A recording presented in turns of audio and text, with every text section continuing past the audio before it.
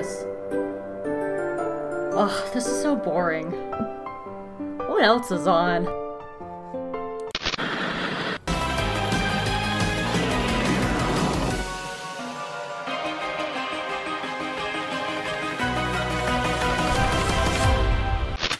Hi everyone! Welcome to a brand new episode of Hope Makes Chris Watch Cartoons, an animation podcast for Geeky Girl Experience. I'm Hope Molnex, and I make my friend Chris Honeywell watch my favorite animated shows. But in this episode, we're going to a show. I was like, what did I write? We're going to do a show with Gravity Falls roots, but has carved a name of its own into the halls of Disney greats. We're discussing The Owl House Season 1. But Chris is not with me this week. Instead, I am joined by one of my favorite people in the entire world, an up-and-coming Star Wars podcaster making a splash in the audio medium. Please welcome Miss Allie from Knights of Ren Podcast. How you doing, Allie? I'm doing great. Thanks for having me. I'm super excited to have you, because honestly, I'm just like, I need to talk Owl House with somebody. And just a little clarification, Knights of Ren Podcast, there's a W. It's W-R-E-N. Every time. But I just want to make sure people find your show. Yeah. Oh, fuck, I meant to get headphones. Good job. Hold on, time to live with Steve Spirit back. That's what editing is for. Let's try this again. All right. Let's leave this out. Because, my brand is laid back and fuck up. Natalie Portman one time said that women shouldn't shouldn't feel like beholden by their mistakes. And she said, "So fuck up and thrive, sisters." And I was like, yeah, Natalie Portman. All right, well, Owl House. So season 1 just ended. I should definitely say that we will be talking spoilers. So if you haven't finished season 1, please stop watching this. Please. So, Allie, how did you find the show? So, anyone who knows me knows I've always been a huge fan of Disney animation. I've watched Gravity Falls, Star Versus, just like any animated show that Disney's put out, I've just fell in love with. So when the trailers dropped for Owl House, I saw them. I'm like, oh look, a new Disney animated show. I think I'll check that out. But I was still so busy it was my first year of college and I was starting to podcast more. So I was just really busy and it was bad of me that I just couldn't find time. And then in early July, I saw a clip from Convention and I was like, okay, I really need, I saw, everyone probably knows the clip I'm talking about, but I saw that clip and I was like, okay, I really need to make time to watch this show. So was it the duel? Yeah, it was the duel / the Luz and Amity scene. It was that clip. Yeah. And I saw that and I'm like, okay, I really need to check out this show now. So in late July, I finally binged the entire season in a week. So then I was caught up by the time that Understanding Willow aired. So then I started watching live midnight every single night. That was about the time where I was like, you're watching the show too? Oh my god. Yeah, exactly. Someone to talk to. Yeah, for me, I think it first came on my radar earlier in the year, right around the time the show was announced with Amphibia. And it was, I saw an article on the Mary Sue, and it was show about witches is pissing off Christians. And I was like, oh, that sounds fun. And I started reading the article, and I was like, this sounds like a really intriguing show. And then I looked into it, and I saw that Dana Terrace was heading it up, and I knew her from Gravity Falls. And then what really hooked me in was Alex Hirsch, because I love Alex Hirsch. I love him as a writer and a creator and as a voice actor. And so I was like, okay, well, I'm going to actually give this show a try and stuff like that. And then I forgot. And so I started seeing it kind of popping up my radar about early summer. And I started during the hiatus. I started watching weekly with, I think it's Sense and Sensibility, or the one where they write the book together. I binged it probably about 3 weeks before it came back from hiatus, because I was like, this sounds really interesting, and I really want to look into this. And I fell in love with this little show. What about the show do you love? What is it that has captured you? I think there's a lot of elements that kind of pulled me in. I love all of the characters. The characters just have such an energy, and like I always say this about Star Wars Resistance as well, they have an energy and like an upbeat kind of lovability, and other than their lovability, they also have layers as well. And then I think it was also, as you said, it's like a mix with Gravity Falls, so like there's secret code messages, there's like a lot of mystery and lore, so like there was just so many elements about this show that I really loved that pulled me in. Yeah, for me, I was, what really got me right away was the world building. It was right after I watched The Lying Witch and The Warden, I started like really thinking about the smaller nuances, and what really got me like really thinking much deeper about the lore was shortly after the murder of George Floyd, I was looking at like police and animation, and I wrote a piece on it, and I was looking at how like police or soldiers or people in like the police job is presented in animation, and I started thinking about like how protagonists interact with the world and stuff like that, and so I got thinking about the propaganda and the world building just in that very first episode, and how it actually sets up all the lore that we see in the finale with Emperor Bellos.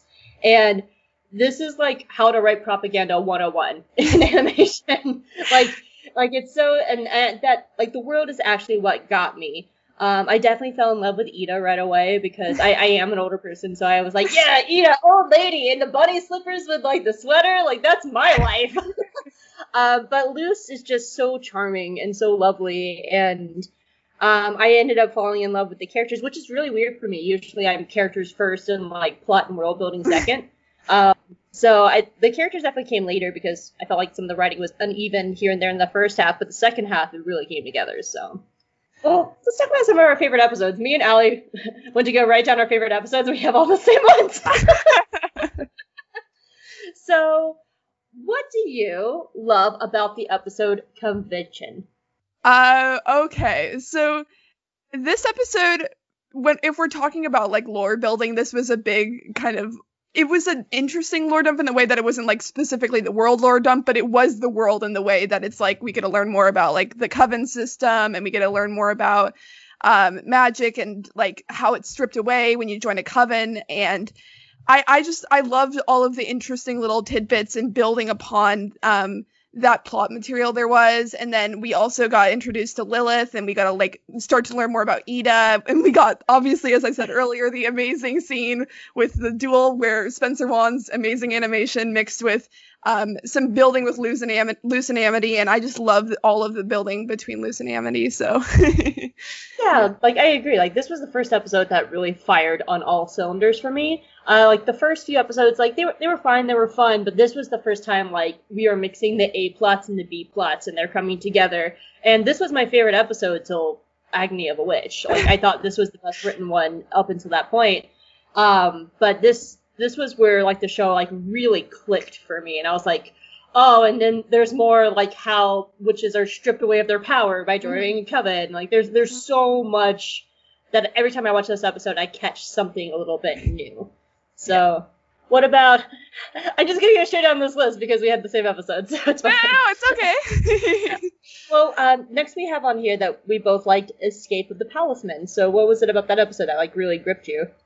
I guess I just really loved getting development with like other characters. Can you say character? I guess yeah, Albert's a character. So like getting just like expanded lore with other characters, and just like I feel like not every show would focus like about have an episode focused on the owl on a staff and whatever. I feel like some shows would not do that, and they just focus like mainly on the humans or whatever.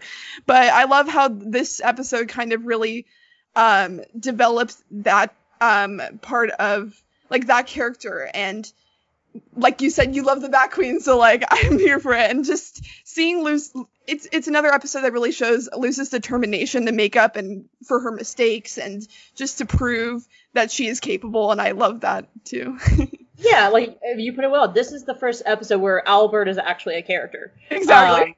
And not because like up to this point he was kind of like cutesy mascot, but now he's actually like he has a story and he has a character. And I honestly think like Bat Queen's gonna end up being somehow very important. They wouldn't make such an interesting character for her and give her this like intricate backstory and like build this lore around the Palismans if they weren't somehow important. And then we see Emperor Belos, like, I guess, like, eats them? I don't know. Eats them, I guess, through his eyes. I did see it, and I saw fan art the other day of, like, Emperor Belos drinking tea and just, like, pouring it into his eye socket. Oh. But they wouldn't build up this Palisman lore if it wasn't important. My crazy screwball theory is Bat Queen was the Palisman for one of the Titans. Yeah. Uh-huh. That's my screwball theory. But yeah. What about Adventures in the Elements? Because this was the one that you put on there. I mean, this was like around, I didn't actually, like, I know this episode leaked, but because I got into the show when I did, I never saw the leak of it. So, like, this was around when I first got into the show, so it holds a special place in that way in my heart. But, like, I also just really enjoy this episode so much because we get to, like, see Ida and Luz training. We get to learn more about how Luz will find glyphs with, like, listening to the island. And then, as I said before, just more Luz and Amity. And then I just love Luz and Amity. I'm sorry. So there were so many elements about this episode I loved, and I also really loved the character development and growth with Luz kind of getting to learn to understand listening more to Ida and realizing her mistakes with, like, stealing Amity's wand and stuff, and there was just a lot of good development with every character in this episode, and I loved it. And I always love seeing the twins. Yeah, exactly. There we go. Yeah, Edric and Mira, just really love it. Yeah, I need to go back and rewatch this episode, because now that we have this whole, like, background lore with the Wild Witches, I feel like this is going to be a very important episode going, like, to constantly refer back to. Yeah. Especially now that, like, Lilith and Ida have been stripped of their powers. I mean, they're going to learn how to, do this. Yeah. Like, this will be their magic. I definitely think it's always fun to see. I lost my train of thought. It's fine. But yeah, I think it's going to end up being an important episode going forward. So, what about the first day? With all of these, it's always some kind of, like, new element in a way. And while we'd seen Hexside previous to this time we definitely, like, got an interesting look at it with, like, specifically getting it from Luz's perspective and coming in for the first time. Then I'll get it off right off the bat. We got some Lumity content in this episode, our first little shine of Lumity content. Like, let's go. So we get to the school together. It's not a big deal. That doesn't change anything. Yeah. And then I also love what you said about the whole, like, the bad kids, but the bad kids like to learn. I love that with how, with this world and the way that, like, magic works and with the system, the bad kids, they actually like to learn, but they can't really learn in the ways they want to. Like, they're kind of like the overachievers, but they can't be overachievers in a way. So yeah. I love that too. And those characters were nice. And I hope Dana said on the AMA the other day that she's seen the fan reception for them, so we might see them again soon. So I love that. Oh, yay! Like, on one hand, like, I've been slowly going through the AMA, but on the other hand, I'm like, I don't want to be spoiled. Oh no, I'm so scared. No. I'm so weird with spoilers, because, like, there's certain things of, like, yeah, I would love to see those three back. That's awesome. But there's other things, like, if Dana came out and was like, Emperor Belos is this, and this. I'm like, I don't want to know there stuff. were only, like, 3 things I kept track of. I kept track of that, and then there was the thing about Amity's hair, and then there was she was confirmed lesbian, and of course we already knew Luz was bi, but she, like, reconfirmed that. So those were the 3 main things I took away from the AMA, because that's the things that most people freaked out over, so. Yeah. I like the first day, too, because it was really the first episode where I started seeing where they were going with the story, because I had already been, like, talking and, like, thinking about, like, how propaganda worked in this world and stuff like that. I started really, when Principal Bump was like, okay, Luz, I will change all the rules. I was like, how long have these rules been in place? Like, have they been in place, like, for the last few years, or have they been in place for a while now? And, like, why are you suddenly changing these rules? And it got me thinking about Principal Bump. Like, maybe he doesn't like these Emperor rules. And he wants to actually be able to teach his students and stuff. And I have several friends who are teachers, and it reminded me of them being like, we want to be able to teach children things that they actually need, but the way that the bullshit school systems work is we have to hold them back in certain areas. And so like there's a lot of like anchoring to our real world, but there's also like we get to see how Luz's and Ida's influences are starting to change the world around them to lead up to the finale. So like to me, like this was first step towards the finale. So I really liked it. So understanding Willow. This was the first episode I watched live in quotes because like I actually watched it like as soon as it dropped. I really loved, like, I'm always big about character building episodes, and obviously with this one we got a lot of building with Amity and Willow. And I really enjoyed like getting to learn more about like Amity and like, because there's so much good build up. I know we'll probably talk about it later, but there's so much good build up with Amity's character, but this was another episode that really helped show that and helped like the audience see really the perspective and just how much there's so much more complexity behind why she did what she did. And I just really enjoyed this episode, like more Lumity content. I don't know. For me, the moment when I think it was in Woody's Moving Castle that Willow was like, yeah, me and Amity used to be friends. I was like, oh, this is going to be good when we get there. And I just didn't know that they were going to address it so early in the season. I honestly thought they would keep the friend group as Willow, Gus, and Luce. And then, like, maybe, like, you know, Luce and Amity having a friendship. And then, like, season 2 start merging those two together. So it was a really, really nice surprise that they would be addressing the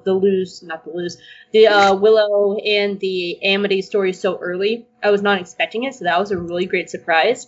And it also set up like a really good example of this is how you do forgiveness. And Amity gave all the forgiveness to Willow, and she was like, it's up to you whether or not you want to accept it or not. I just wanted to know that I realized what I did. I'm sorry for it.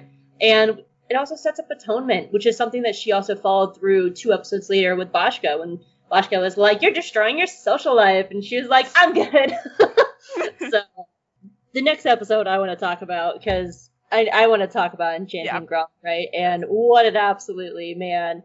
So, hi, I'm an old queer. Nice to meet you. Watching Grom. I talked about this very recently in a Star Wars thing, and it still is almost unbelievable that we're just getting queer content so easily given to us. When I was younger, I remember watching Sailor Moon, and I was told that Uranus and Neptune were cousins. And the thing is they left in all their flirting scenes, and it dawned on me when I was a little bit older that they were okay implying incest, but not showing lesbians. And I remember being very angry when I was trying to figure out who I was in high school and seeing how media treated people like me. I remember like learning about Toya and Yukito and Cardcaptor Sakura, another favorite show of mine growing up, and how they were completely censored out and taken away and hidden away like it was something dirty and evil that had to be hidden away. And then this amazing, beautiful thing has been happening the last few years of introducing a little bit more and more. Like it started with the Korosami, and Korosami came out, and then we had people like Alex Hirsch fighting to have 2 little lesbians in his show, and then we got Steven Universe with like Garnet and Pearl being in love with Rose and like the Garnet wedding, and it just kept snowballing to something as amazing as She-Ra, and now we have Grom. I think back to how I was when I was in high school, being so angry that media was hiding away these stories about people like me. Now I see your generation, the generation younger than you, getting this content, and it makes me so happy that you guys don't have to go through that, and that pain of feeling like, well, if I'm not important, then I have to hide that part of myself away, and there's still a ways to go. Like, you and I could go like off on Star Wars for a lot of different reasons, not just for queer content, but like everything that, you know, John Boyega has been talking about in the last week, which is true, but it's still not perfect, but we're moving in that direction. And Grom, being able to watch Grom and knowing that I wore a tuxedo to my prom, and took my girlfriend to prom at the time and wore a tuxedo. Like, it was 16-year-old Hope really needed that. But 33-year-old Hope is really happy that you guys have it now. And I can't even begin to talk about the importance of seeing something like Grum. And it means a lot. So thank you, Dana Terrace. So why do you like Grum before I cry? Oh. Wait a minute. Sorry, go ahead. You talk. Don't look at me. Oh, it's okay. No, you said it so well. Like, I couldn't. You obviously have a very unique perspective being older and being queer. I can add on to the fact that I definitely highly agree with everything you said. Like, representation is so important, and especially with the younger generation getting to grow up with stuff like this. Like, I remember growing up with Gravity Falls, and since I was on social media, I saw like stuff Alex Hirsch and all the stuff that happened in regards to that, and I was like, oh gosh, Disney, why? But now Disney's actually doing stuff like this, and I remember, because I stayed up till midnight to watch like all the episodes, I still remember being up that night and seeing everyone's like fresh reactions right when it dropped, and seeing like how happy everyone is and emotional, and just the fandom like it was trending so high on the list that night. It was like so crazy, and I just loved how much it touched everyone, and I loved seeing it, and it was just amazing what they did. The episode heard all around the world. Like, it made headlines. Yeah. Like, it was the episode heard around the world. Yeah, it was just so amazing, and I'm so grateful that Disney's starting to take steps in that direction, and I'm so grateful that Dana Terrace was willing to fight for it as much as she did. So,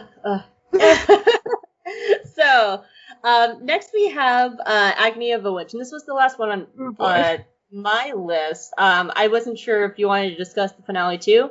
For me, this was the emotional height of the series. I actually really wish they put Agni of Witch and Youngblood Old Souls together. That's what everyone says, yeah. Yeah, because having that week in between, it really just kind of took a lot of the air out of Youngblood Old Souls, because Agony of the Witch was the best writing of the season, in my opinion. Like, this is where everything came together. It was the emotional height of the series. It had the best animation of the series. It introduced Bellos as a character, and my god, that fight at the end. Oh my god! That was some amazing animation! Yes! And this, it took the spot of my favorite episode. Like, this is still my favorite episode of the season. Like, I'm sorry, convention. You're out. Like, I watched this episode probably about 4 times in 3 days, because I couldn't. Took my breath away. Yeah, a lot of people have said this, but I love the end of the season was just so good. Like, I loved Grom, I loved Wing It Like Witches, I loved Agony of the Witch, like, just top tier content this end of season. From first day to the end of the season, like, that was a solid chunk of it. I go a step further back, Adventure in the Elements to there we go. Yeah, like, that was the solid chunk of the season. Mm-hmm. Yeah, I mean, I just loved so much about this episode. Like, the emotional execution was so amazing from everyone, and like you said, top tier animation, and it just really brought everything to a head, and it was just so incredibly crazy.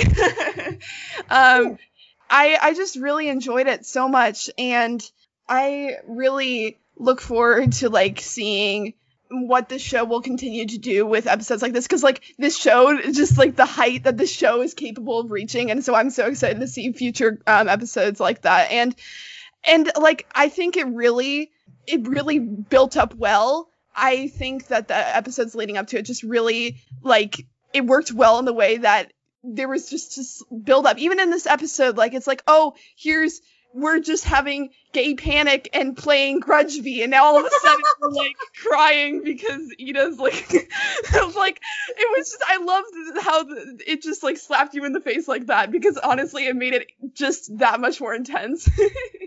Advice from an old queer to all the little queers: I promise you that gay panic does not go away. I am going through it right now with a crush, and, like, every time she's just like, hey, how's your day? I'm just like, oh, don't touch me! Like, it does not go away. So get used to it now. Yeah. Like, I made the joke and then I forgot what I was going to say. It's okay.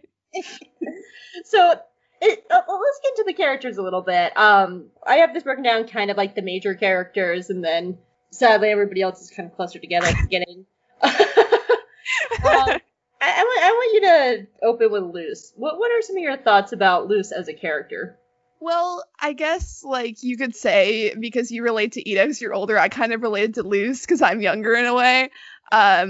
Especially for the fact that, like, she likes art stuff. She's, like, super, like, out there, and she loves doing cool fan projects or whatever. And, like, I don't know.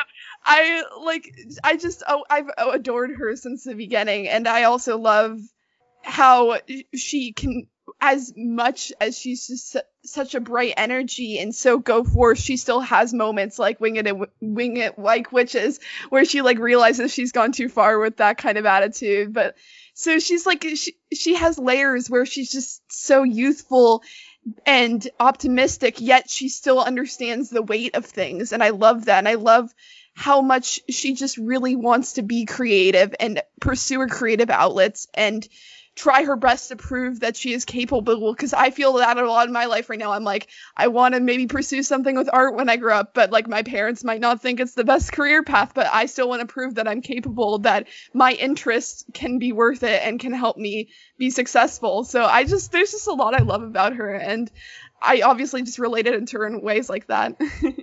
Yeah, I like Luce as a protagonist a lot. The fact that her fault is enthusiasm to a fault is a very good one to have.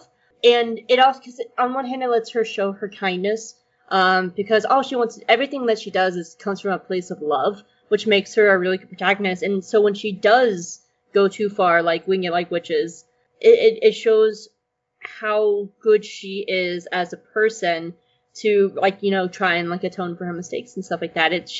I like her enthusiasm to a fault. And it's also a good practice for me, because there are sometimes, like, when it comes to like watch, like this is the problem of being an older person analyzing animation, because sometimes I'm just like, you're 14, but then I'm like, yeah, she's 14. Like, remember, she's 14. Like, I was a little spaz at that age too. Like, I was the exact same way. But I like that, because I think that also, which the finale brought up, is they will be like, she's learning patience. She kind of reminds me a lot of Ahsoka in season 1. She's definitely learning patience and calming down, which is how I think she was able to play the Emperor so well. Because all their information that they ever had about her was like, she'll do anything for her friends and get this stuff. And she played them, because she was just like, I'm making this choice. And her choice to destroy the portal was not a rash one. Like, she actually thought about that, but it also shows her trust in her friends. You know, she's like, I might destroy this one way now, but I know they're going to help me get home. And because they're my friends and I love them. And I think she's a fantastic protagonist, and I'm very excited to see where she goes from here. Everybody ended on such highs that I'm not quite sure.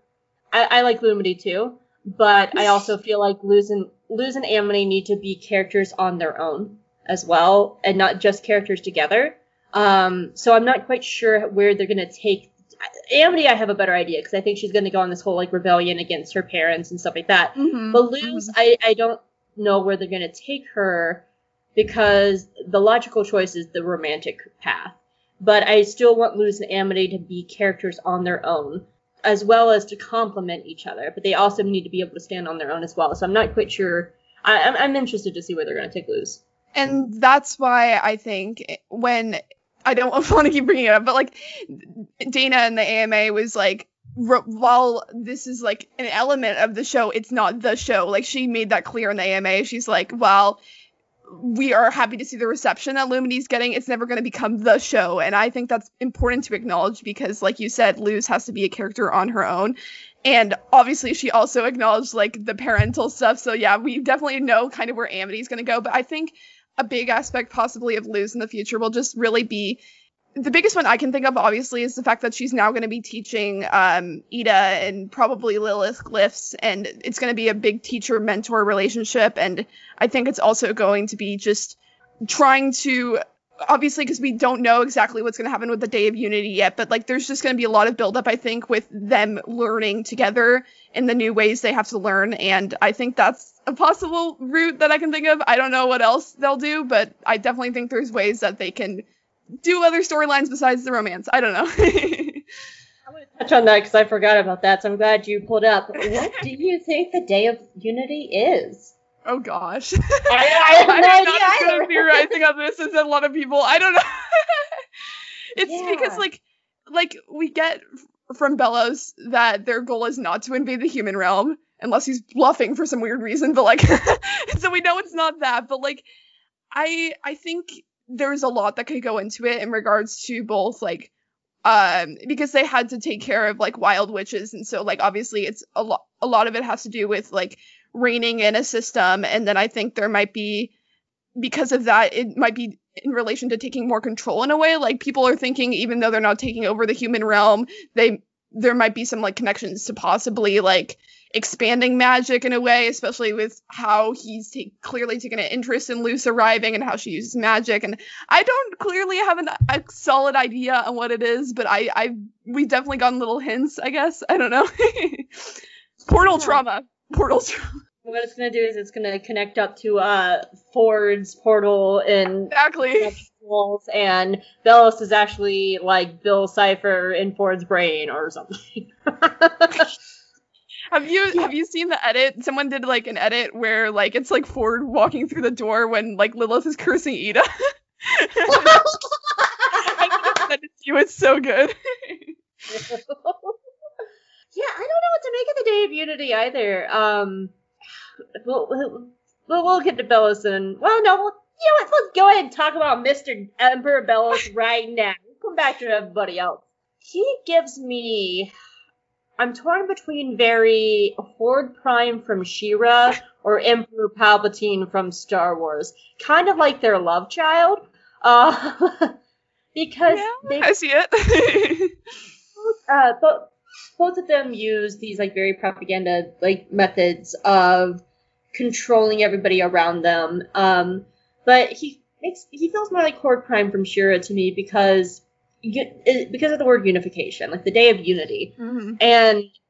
and the fact that he's going out of his way to take away anything that's different or the other, and it feels like he's trying to put everything in his image. And when you look at around his palace, there's very like religious, like borderline religious iconography going on. Like he's in stained glass windows and he has like these Jesus sunbeams coming out of his head. So, like, it feels almost like he's been trying to indoctrinize everybody, and he's taking away anybody else that's outside of that. But I don't actually know what that has to do with Luce or the portal or the real world. But I think to me, it makes him a very fascinating villain. And anybody who knows me, like, knows I love a good villain. Give me good villains every day, any day, all day of the week. I love villains. But yeah, I don't know what to do, what to think about him, and what the Day of Unity is. But I do know I think this is just the beginning. I don't think this is the end. When it comes to Luce, I think especially because with like the glyph magic, it's a way of them doing magic where he has like no control of it really. Like a lot of people, it's up to debate whether people really think he can speak to the Titan or not, or whether he's bluffing, but I think it's really the fact that like there's a way that like Luce can speak to the Titan and the island in a way, and this glyph magic he can't really control, and like you said, it's trying to find that unity, and so I think that's the way that you could possibly bring humans into it, because humans are finding this ability to do magic in a different way that he has no control over. I don't really know, this is all kind of like thinking. Who knows? I mean, part of me also thinks that he might be human, which I've seen floating around. Yeah. My wild ball theory for a while there was he was actually the Titan personified, and he was trying to keep the witches from stealing his magic. But I'm not really feeling that one as much anymore. But yeah, I don't know what to think of him. But what do you think of Bellows as a villain? I have one more thought connecting over what you just said. I think also another thing that people point to the possibility of him being a human or something is like it goes back to him like cutting open the talisman and like drinking them, because we know he's been ruling for like at least 50 years, and we don't quite know how old he is, but like obviously using the talisman is maybe a way to like help him keep his strength, you know? I don't know. I mean, as a villain, oh my gosh, that first scene we get with him, he's just really intimidating. He's like scary, okay? Especially with the heart. I think like the bile sac or the heart or whatever it is. The beating just makes that scene even more intense, and he's just intimidating in a way. And like that's why I think it becomes such like when Luz does kind of we see at the end of the episode he's like rebuilding it or whatever, but like she kind of like tricks him in the way of like he wasn't probably expecting her to blow up the portal. So like he's intimidating in that way, but to the point where when something like that does happen, it's just that much more shocking and it's that much more frightening that he'll try that much harder to take back control. Yeah, and there's a very science element to it as well. Like, we see that he's using machinery. His staff is almost, his staff is very mechanical, not like natural wood or stone. I really do think he's probably from our world, as if we live there, from the human world. It kind of reminds me a little bit of old debates I used to have when I was into Once Upon a Time. Because you would have the very scientific characters like Victor Frankenstein meshing with people like the Mad Hatter, which is a very magical character. And like they would be having these like back and forth debates and stuff about like science versus magic and how to control magic with science. And I could see that we could be going into that direction of this clash of, instead of this being a high fantasy show, it's a clash of like sci-fi and fantasy together. All right, I know you want to. Tell me everything about Miss Amity Blight. Oh my gosh, okay. Okay, go crazy, girl. Do your thing. Screaming. That was sad. This was like one of the first things we were saying. Like when you first found out I was watching the show, we were like, yes, the writing on Amity is amazing, because it is so amazing. Oh my gosh, because like we get Amity in the beginning and we think they play her off as like the stereotypical like bully role. And then as we go throughout the show, we continue to see the layers of Amity. And even when she's doing what she's doing, we see the layer of she wants to be a good student. She's worked hard. She just wants to like see her work acknowledged. And she thinks that she just really wants to get to the Emperor's Coven. She has all these ambitions. And then we get like the parental aspect and how controlling her parents have been, whether it comes to her hair or whether it comes to her studies or and who she's friends with. And I just love all of the building they do with Amity and how they continue to develop her character and especially in the relation to others, like we talked about with understanding Willow, like the way that her relationships are continuing to be progressed both with like Luz and Willow, and how they're learning that like forgiveness is a process, and that while they're still working towards it, it's something that both of them are willing to work for. And she is willing, obviously we see at the level of what we've seen with season 1, she's willing to stand up against her friends. So I think, as you said earlier, we probably in season 2 will see her standing up against her parents more.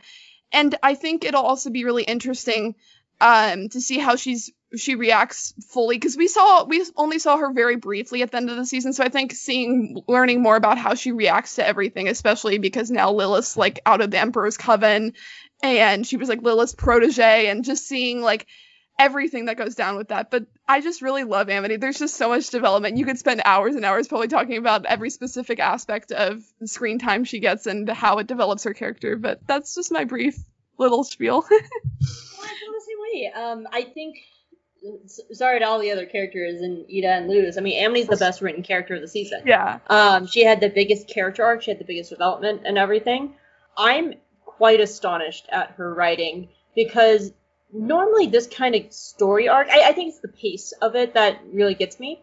Because normally this kind of story arc would be like at least 2 seasons worth of work, 3 seasons worth of work. And maybe this is a new thing, because like in Star Wars Rebels, Cal spent a whole day on an ice moon with Zeb, and he was just like, fuck the Empire after that.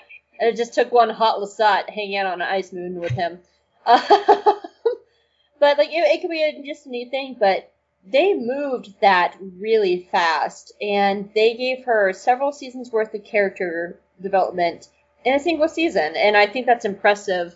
What I would like to see is her actually have a couple moments of backsliding, though, so she could then grow even more.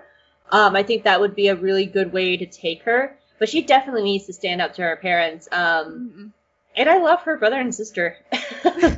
I do. I love the twins. I would like to see them develop as separate people too, because twins are different people. Yeah. I would like to see them going that way, but to me, it also feels like the twins are more in her corner versus her parents' corner, because it's not her parents taking her out, teaching her to practice magic. It's the twins.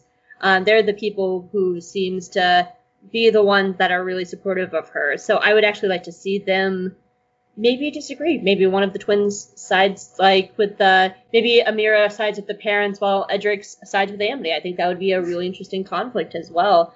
The entire Blight family dynamic I'm very fascinated with that. Like, I really want to see it really, really bad. So Yeah. Like you said, they really do the development they do with Amity. They do it quick, but I feel like it's still at the place where there's still a lot to go. Like, Dana's acknowledged that Willow and Amity aren't completely on good terms yet. Like, they're still working on their relationship, and then, like you said, there's still a lot that she has to deal with in relation to her parents, and she has to deal with stuff in relation to the Emperor's Coven and Lilith. And I just think the way that they progressed her story, it works so well in the way that most shows, like you said, most shows would probably still have her be like the full force bully for like multiple seasons. But like I loved how they actually worked to get her to the level that she is already, because I think it opens up the door for, like you said, possible backsliding, possible other things that come into play. I think it really opens up a way to develop those kinds of storylines and character development in a much more fluid way now that we've got into the place that we have. yeah, I kind of want to talk about Ida and Lilith together, because you can't really separate their stories. Their stories are so intricately tied together. I like Lilith's story. Ida's fun. I felt like she got sidelined for a lot of the first season for like losing Amity, but then of course we find out it was for a reason. She was hiding how bad the curse was getting. So I like that they gave us a reason, because I was actually getting very frustrated there for a while. I think I mentioned it like 5 weeks in a row in my reviews over at geekygirlsexperience.com. I think I mentioned it like 5 weeks in a row, going, "Where's Ida and her curse?" But Lilith was interesting because it felt like the entire first season was her redemption arc. And in a way that she spent most of the first season trying to atone and fix her problems and fix her mistakes, but it was just from a very misguided point of view. And I think where the Emperor's, like, how he works propaganda in this world really shows with Lilith. And let's not mince words. Lilith's not the only one that fell for it. Amity's fallen for this propaganda. We had Willow in Agony of a Witch going, "The Emperor taught us the right way to do magic." Yeah. Like, that's terrifying. And so it's not just Lilith who's fallen for this, it's the entire world. And I think she's such a fascinating character, because from a misguided point of view, she realized that she wanted to help her sister. It was all coming from a place of love. And Ida and her always loved each other. Ida clearly still loved Lilith and like wanted to be like around her and help her. And they helped each other out on several missions. It was just this one thing they disagreed with. And I love them. I definitely agree. I love, because obviously a lot of people have her still full canceled, and obviously everyone that night was like, she's canceled, like, and that silly profile pic was going around everywhere with the X of her. But like, I had so much fun that night, because I was like, of course I love villains. I love villains so much. I was like, y'all can cancel her. That's just more for me. Give it to me. Like, give me all the Lilith. But I think, especially with what we get in the finale, now people who did that have a number of people who did that have gone back now and like watched this season, have seen just how much, because like we see throughout the season that she is like, she does seem to have the best of intentions. She's like the Emperor can heal you. It will be like just like we grew up wanting to do. But now that we especially get the backstory that we do in the finale, I think it really makes those moments just have even more weight and strength with how we see how much that really just was her pure intention, and how it really was a turning point for her when she realized that's like she was lied to. And that's why, like, she even says, like, this is like why I was here. And like, even before Emperor Bello shows up, she's like, I will stay in the Emperor's Coven, but I will make sure nothing happens like this again. Like, she just really does not, she even says in the finale, like, I want to join the Emperor's Coven and make the world a better place. She never had like bad per se intentions. Like, yes, she made a mistake by like cursing Ida, and maybe if she like had talked to Ida first, things could have gone differently. Talk to people. Communication. What a magical concept. Such a, like, come on. But like, we still see that she just had such like, her only intentions really ever were just really to like help right her wrongs. And I love how they really progressed that throughout the season, especially now looking back at it. Yeah, and I think Ida is now, even though she's the younger sister, I think she's going to be playing a much different role in her sister's life, because Ida seems to be very knowledgeable about the wild witches and the ways, because we saw her teaching these to Luce and stuff like that. So I think they're going to have an interesting dynamic going forward. Is Lilith living at the Owl House now? Like, is that a thing?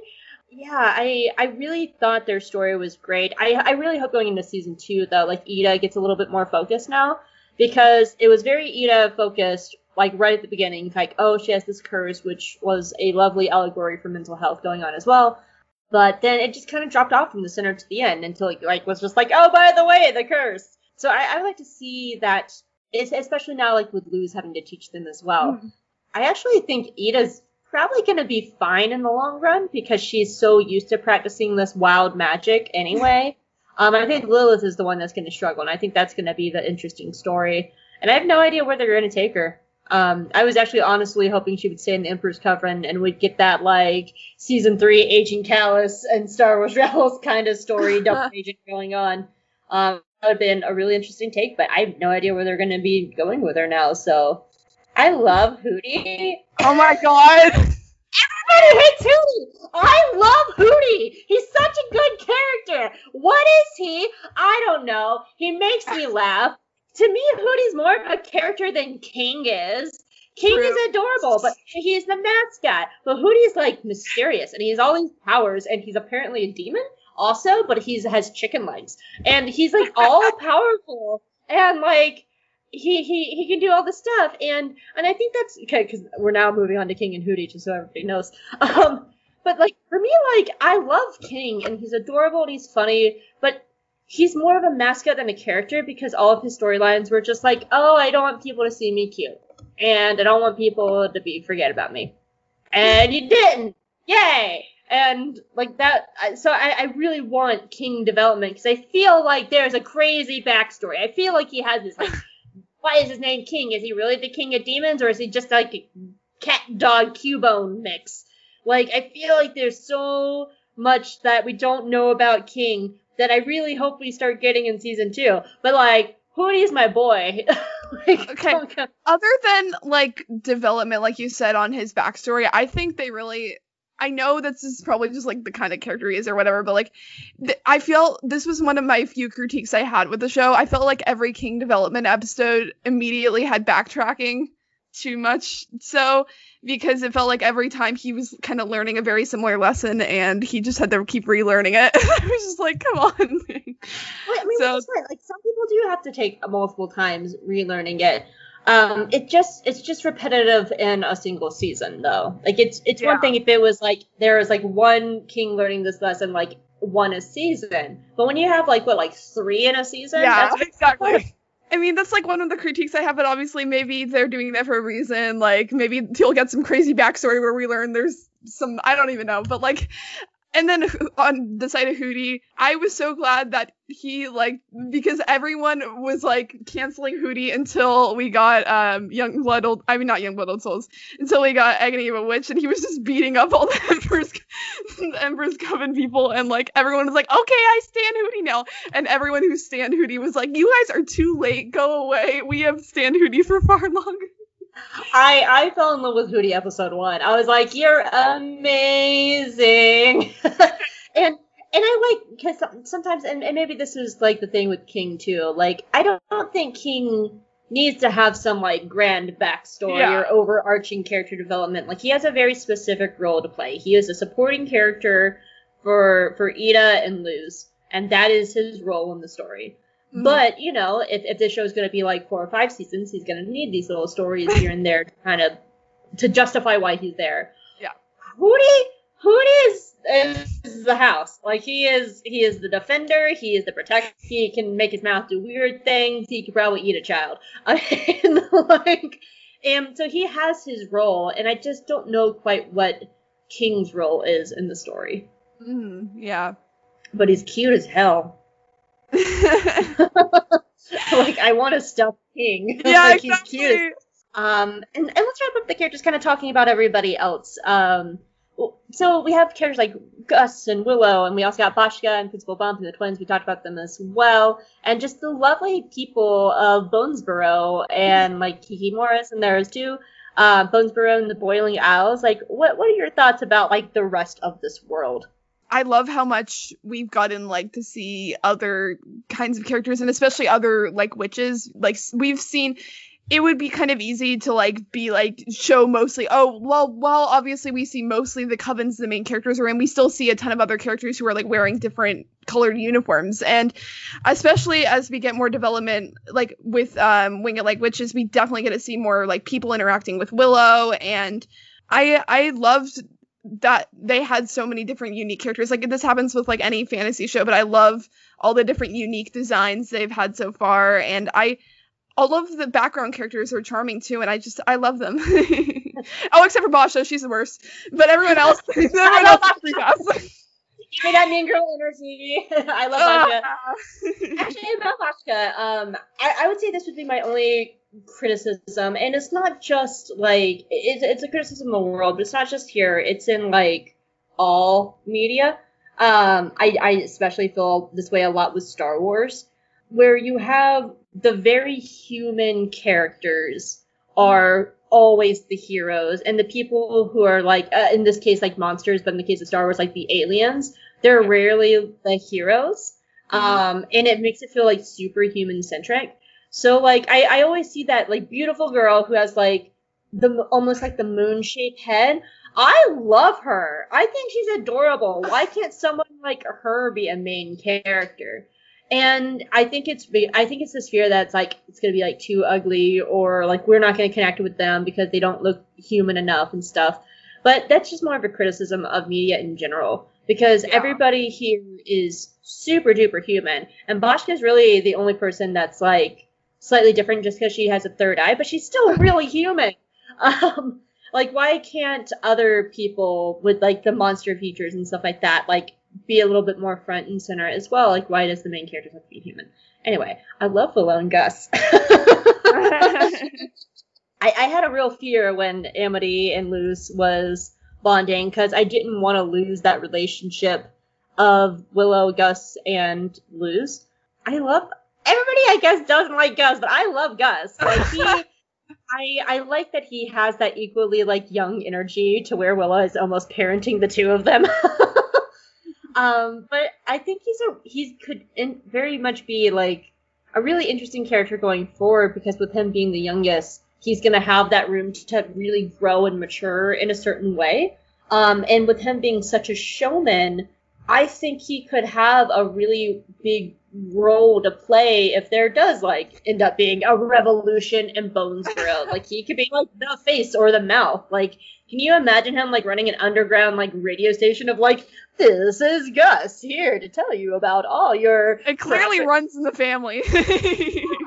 I think that they could really grow him, and Willow's just such a good character. She to me is the outside of Ida, she, like, I think Luz is right. She is the strongest witch, and she has so much power and so much potential. And I love seeing her confidence grow and her coming into her own and overcoming those confidence issues. Like, I would say after Amity and Luz, I like Willow to me as one of the best character arcs of this season as well. As much as like I related and love Luz for like how we were similar with our creative ways and working to embrace that, and I also really related to, like, Luz was kind of like my extroverted creative side, and then Willow was like my introverted, like, wrecked pastime, because like I've dealt with bullying, I've dealt with feeling like I'm not good enough, and like I kind of related to her on that level, I guess. And I loved how, like you said, I love how now she's working to become more confident, like she's getting to patch things up with Amity, and I love her too. Yeah, I mean, I think she's had such a good arc this season. Now I would like, since Willow had a lot of the arc of season 1, I would like to see Gus have that arc season 2, to see like where they could take his character in relation to like Luz and all of that. If they ever put Gus and Amity in the same room, I think they would have a very interesting dynamic. I would love to see that dynamic. Because right now it feels like Luz has a relationship with Willow and Amity. Amity and Willow has this like relationship together, and they all have relationships to each other. And then like Gus is this outlier to their like little wrinkle. And I would love to see maybe Amity develop a relationship with Gus. Maybe they're like secret. Like maybe he helps her do the like a TV show about like Azura, the witch or whatever. And they write like a fan video of it. Oh my god, that'd be great. They make a fan video together and they put it up on Instagram. Oh my god. That'd be so good. You know you want it. But yeah, I want to see them work Gus back into that little like girl triangle group that they have and see them together. And moving forward, I definitely want to see the parents. Now that they've introduced a parent for every child, I think that's going to be a really interesting... The adults of this world are going to be interesting. Because they were the first wave of the propaganda babies of Emperor Bellows. But I was starting thinking, like, their parents, like Ida and Lilith, their parents, Willow's parents, Gus's parents, the Blight's parents, they probably still remember a time of wild witches. Because they were probably alive in that time period and when that transition happened. And I think that the parents going forward are going to be a really interesting dynamic. And plus, I've always liked parental figures and mentor figures in animation, like having like Tenzin and Lin Beifong in Korra, or Stan and Ford in Gravity Falls, or King Micah and She-Ra, or the Crystal Gems. Like, I think adults present very interesting dynamics, because not only do they help teach the young protagonists like how to interact, but they also like are there to help lift them up as well. Now that we have all the parents, I think they're going to be a very interesting dynamic going forward. Mm-hmm. Anything about characters of this world? I guess if we're on that train, I want to punch the Blight parents, especially after what I saw on Friday. Like, nope, they canceled, or Thursday or whenever that was. I just like, I definitely agree with what you said in relation to the parent dynamics, especially because, like, with other shows and media, you kind of get to see it, like, the younger generation, like, has that experience, like, they'll be the ones who are going to change the world, and the old ones have to adjust. But, like, I think it's interesting how you said that, like, they still have some kind of memory, possibly, of the times before the Coven system, and so that could add a new, unique layer to the ways that the older generation also comes to adjust to. And we see that in the finale, where there are like older people in the crowd who are like there to help Ida. And I think it's really about breaking away from the system. I think that's the biggest thing for all of the characters that are going to have to work through, especially because even at the end, Emperor Bellows continues to try to frame it in his favor and present him as like the, albeit, and a lot of people have also pointed out, a big questioning factor possibly could be that Emperor Bellows says Ida will like still be in her Albi's form, but now that he didn't know that Lilith would do what she did, now that may make people question the Emperor more or something. I don't know, but like that's just some thoughts. Yeah, like it's really interesting how Edith and Luz have been spreading their influence through the town, especially in Bonesborough. I think Bonesborough is probably going to end up being ground zero of whatever happens. because Luce spread her influence throughout the school while Ida spread her influence throughout the town. And have you seen Amphibia? Yeah. You know how at the end of season 1 when all the toads come to Wyrtwood at the end and they all come together? Those two shows really reminded me a lot of each other with this finale and that finale. I think it's going to be really interesting to see how it goes forward. Do you think there's going to be a revolution? I think so, yeah. Based on what we've seen, yeah. Yeah. What do you think the revolution's going to be or look like? Well, like you said, I definitely think, especially with how we saw Willow and Gus take the roles they did in the finale, I think they definitely could help head that. I think it's really going to be, like I said, working a way to break away from the system. Obviously, so we know if they've joined, so like the older people obviously will have a harder time because if they join covens, they've had their magic stripped away, but the younger people definitely, I think, will maybe continue, like, more, embrace more other magic. Like, yes, they're young, so they're doing all kinds of magic already, but like, I think even more in a way, especially maybe we'll see even more, mixed coven kind of stuff. I don't know. And I think it really will just be kind of a coming together and breaking away from the system and like embracing that kind of influence that Luce and Ida have started to have. I don't know. Yeah, and this show pulls so heavily on Harry Potter in a lot of ways. And in one of the final battles it was the final battle of Harry Potter was the Battle of Hogwarts, which was the school with Ground Zero, and that's where Voldemort was defeated. I could see that a very similar story happening with Hexside. That the Emperor's Coven comes down and takes over Hexside and like is making sure that they're enforcing this. Because Principal Bump to me is kind of in a lot of ways reminds me of a very funny McGonagall, and the fact that like he has these sassy one-liners and stuff like that. But at the end of the day, Bump loves these students, and he will protect them. We saw that with the big serpent lady episode. Yeah. He loves these students, and he will fight for them. He will protect them, and he threw his body in front of Amity to, like, protect her. So I think the school is going to play a really big role at some point, especially since Luce spent so much time there. And I could see it as a way as the Emperor, like, we need to crack down on the children. The older people will eventually, not be here anymore, but if we really crack down on this next generation, that's when Bellows gets his claws for good into the system going forward. Yeah, and, like, we saw in that episode that, like, Bump is embracing, like, mixed track, kind of taking risks beyond the rules. So I think definitely the school will have a big influence in the future. Yeah. Yeah. What is your moment that you're not over? Like, what, or a few moments, like, what, okay, this is where we just go, girl! What? I guess the dance, I still watch it on repeat every day. I remember watching the Grom dance and just, like, I had to pause and just go, whoa. Same here, like, and I also, the first time I saw... I'm not over the first time I saw Ida in her owl form. That was my next one. Yeah. Like really, really early. That just to see her so scary when up to that point, Ida's kind of a dork, and that's what I love about her. She's this like very dorky mentor. But to see her so scary and like actively hunting them and taking out the Snaggleback. Also, shout out to Erin Hansen from Game Grumps. Love you. Big Game Grumps fan over here, so every time I see Erin Hansen's name, I'm like, Snaggleback!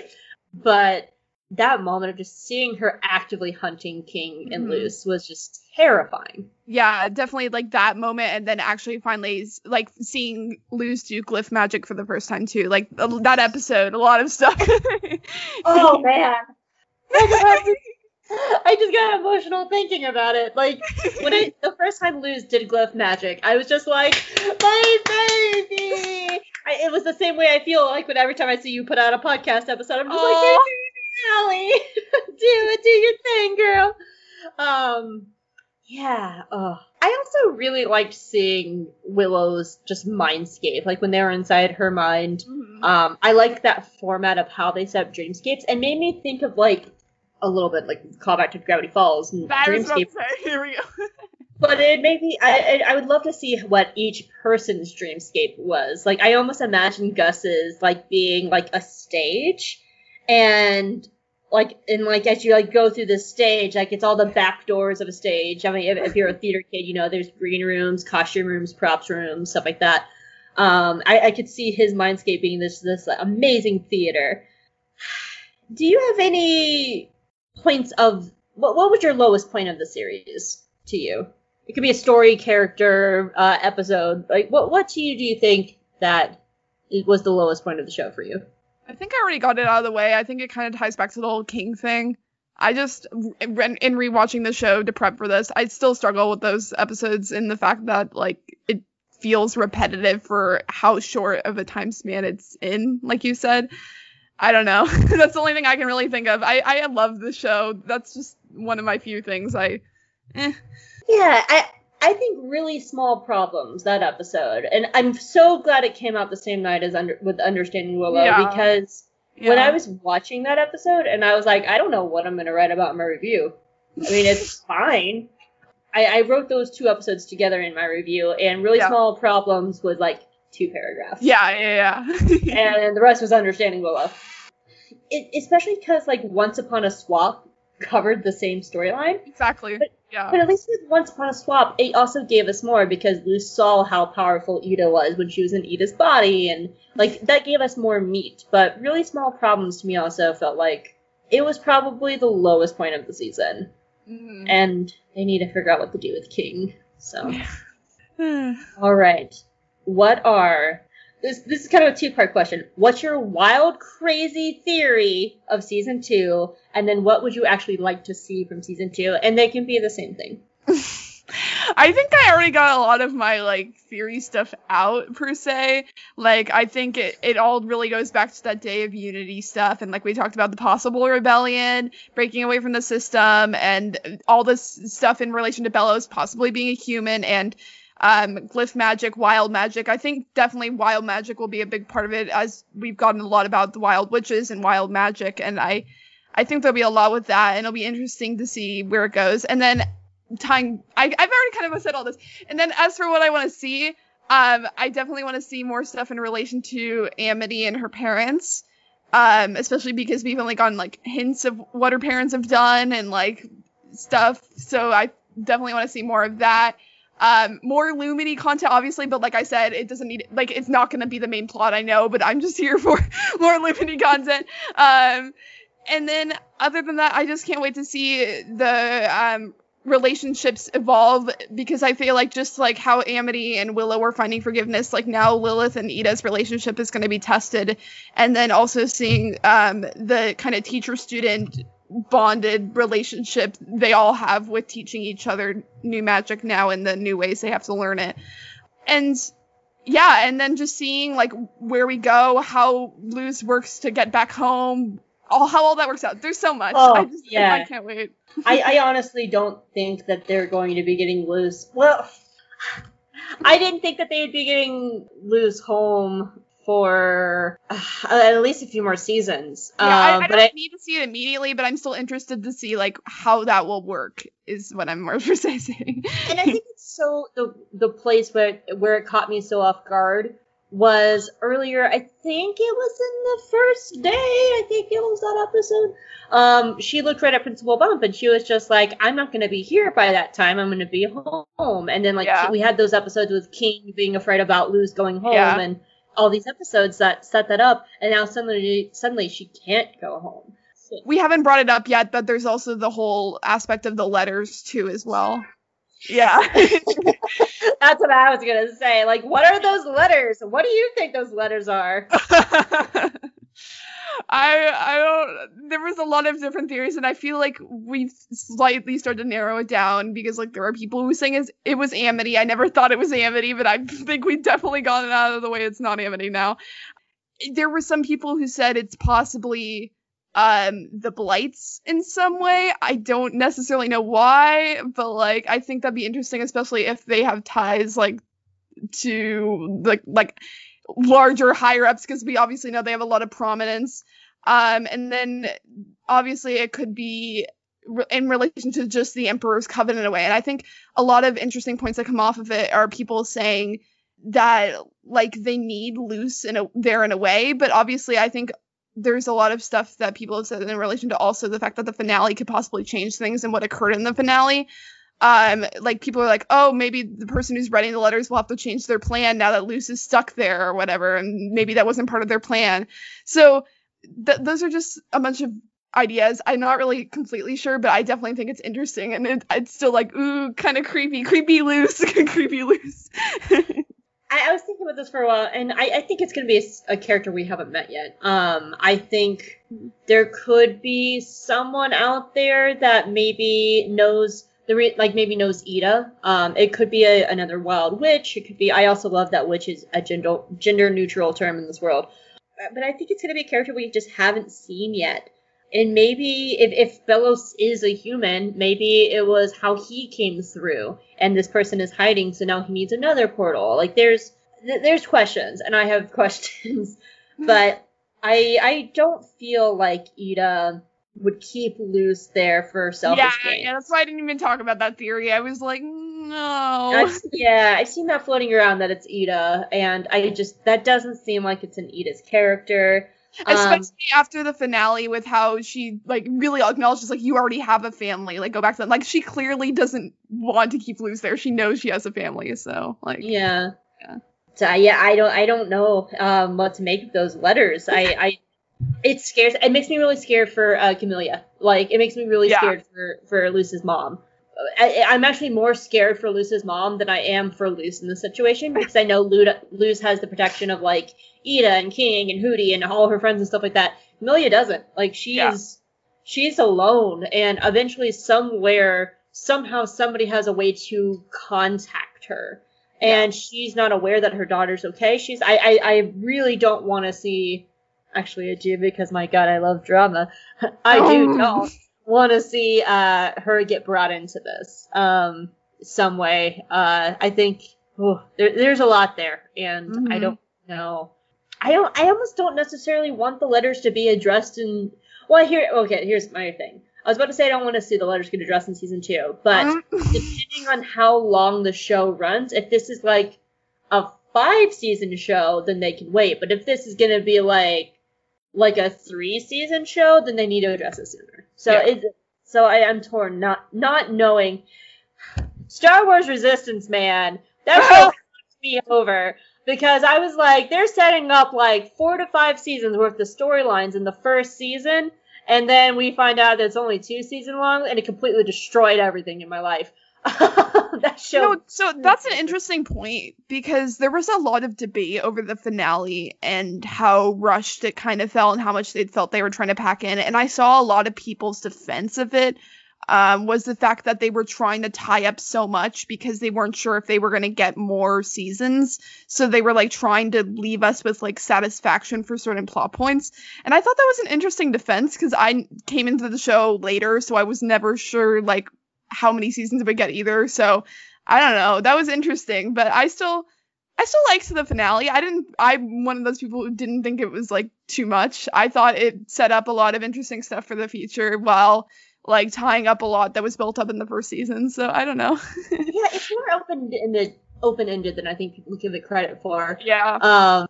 Like it feels like a chapter of Ida and Lilith, for example, has closed. Yeah, it has, but now they're opening a new door, and now they have to go forward in this new form. So like that is a beginning. This is the beginning of Luce's journey, trying to figure out how to go home. And that's the thing. Like, I love Hexside. I don't know how much I want to see like every episode based in Hexside. I'm hoping that they're actually doing like a very active, like, let's find out Luce a journey home. But that's the danger of that is splitting the cast, because I doubt that Willow and Gus and Amity's parents are going to be like, sure, you can go marching across a dead Titan to help your friend get home. No, go to school. Yeah, no, and I especially feel like now that there's like a spot, like this character who's like spying on the Owl House now, like I feel like there's going to have to be more division in the way, especially after the events of the finale, but I'm still hoping there's not too much division, like you're saying, so. It's going to be interesting to see how they handle it, but it's also really hard not knowing, because that's the life of TV shows. You never know if you're going to be saved or not. You always have shows like Timeless. Timeless is one of my favorite shows, and everybody should watch it. Matt Lanter, who's the voice of Anakin Skywalker, is in it. He plays a really great role. But they purposely wrote, I think, season 2 to be this like big open ending, to be like, surely they won't cancel us. And they got canceled. And so it was like cliffhanger, huge ending. And luckily the fans like really rallied behind it, and they were able to get a movie to finish the show properly. But like, that's the thing, especially with the animation. I think Rebecca Sugar faced like 3 cancellations for Steven Universe. Yeah. And so it's really interesting. Like, if Dana Terrace came in with a plan, because season 2 was already renewed, I think before the show ever aired. It was very early in the show, before the show ever aired. They already knew they had a season 2. But if that's the case, like, maybe Dana is pulling an Alex Hirsch. Alex Hirsch was very clear. He's like, I want this to be a 2-season show. Yeah. It's not gonna, like, Disney was throwing money at them because they're like, no, you're our flagship show. Like, please make a 3rd season. He was very firm, and she might be doing this too. It's her first run with Disney, and this is her first. Is this her first show running? I think so. So she might be following those things and be like, 2 seasons. Boom. This is the story. Which means that plot, it makes sense that plot and character are moving really fast. Yeah. Do you have anything else you want to put in for the Owl House season 1? I just really enjoyed it, and I'm so glad I finally made time to check out the show, because I'd always been meaning to since like it first came out, but I just never got around to it because I'm bad like that. But I'm just so glad I finally checked it out, because now I'm like freaking obsessed with it to like an insane degree. Like, my Star Wars friends can vouch for me on like Twitter. Like, I'm tweeting about the Owl House almost as much as I tweet about Star Wars now. So. I've been trying to like find like a nice balance, because, you know, like I have to promote like different things that I do and stuff like that. But I did have like that day I was just like, this is all I'm talking about is this finale. Like Agony of a Witch. I was like, everyone look at this. Agony of a Witch. It's beautiful. Look at these baby gays dancing at Grom. Look at the baby gays at Grom. Go gays. Let's go, lesbians. I'm very pleased with this show. I really like it. I do think it has some missteps here and there, but nothing's perfect. That's the whole point. I'm really proud to see this show. I'm proud. I'll be the first to say, I'm very critical of Disney as a company. As a corporation, I'm not a fan of Disney. I love the characters. I love the stories. But as a company, I have a lot of criticisms for them. But this time, they're doing good. They're doing really good with this show. I think they just need to keep letting Dana do her thing and not coward to the same bigots that they were afraid of with Alex Hirsch. Yeah. Because that was 6 years ago. And a lot has happened in 6 years. Mm-hmm. And those criticisms are for another time. I could go off for another 20 minutes about... I've done it before. I was like, and this! So... I've done that before, go off on Disney criticism, so. Alright, Allie, where can people find you? You can find me on Twitter at Allie_M_Andrews. As Hope said earlier, my podcast is Knights of Ren with a W in the Ren. You can find that on iTunes or podcast.com. And my YouTube channel, like Hope's, is actually under my name now, so Allie Andrews, if you want to check out my YouTube channel for some reason. And other than that, yeah, that's about it.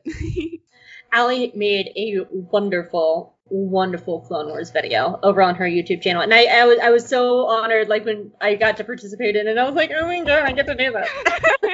So go check it out. I will put everything in the show notes. So, well, of course, you can find me at geekygirlexperience.com. This is the animation podcast for Geeky Girl Experience. You can also find me at Hope Molinax. I have a Patreon. You can check that out. That would be awesome. And, oh gosh, and I have a Star Wars podcast called J Guys and Jedi that I do with my normal co-podcaster, Chris. And you can find that at J Guys and Jedi. And, yeah, I don't know what I'm talking about next week because this is a special. So, something Gravity Falls.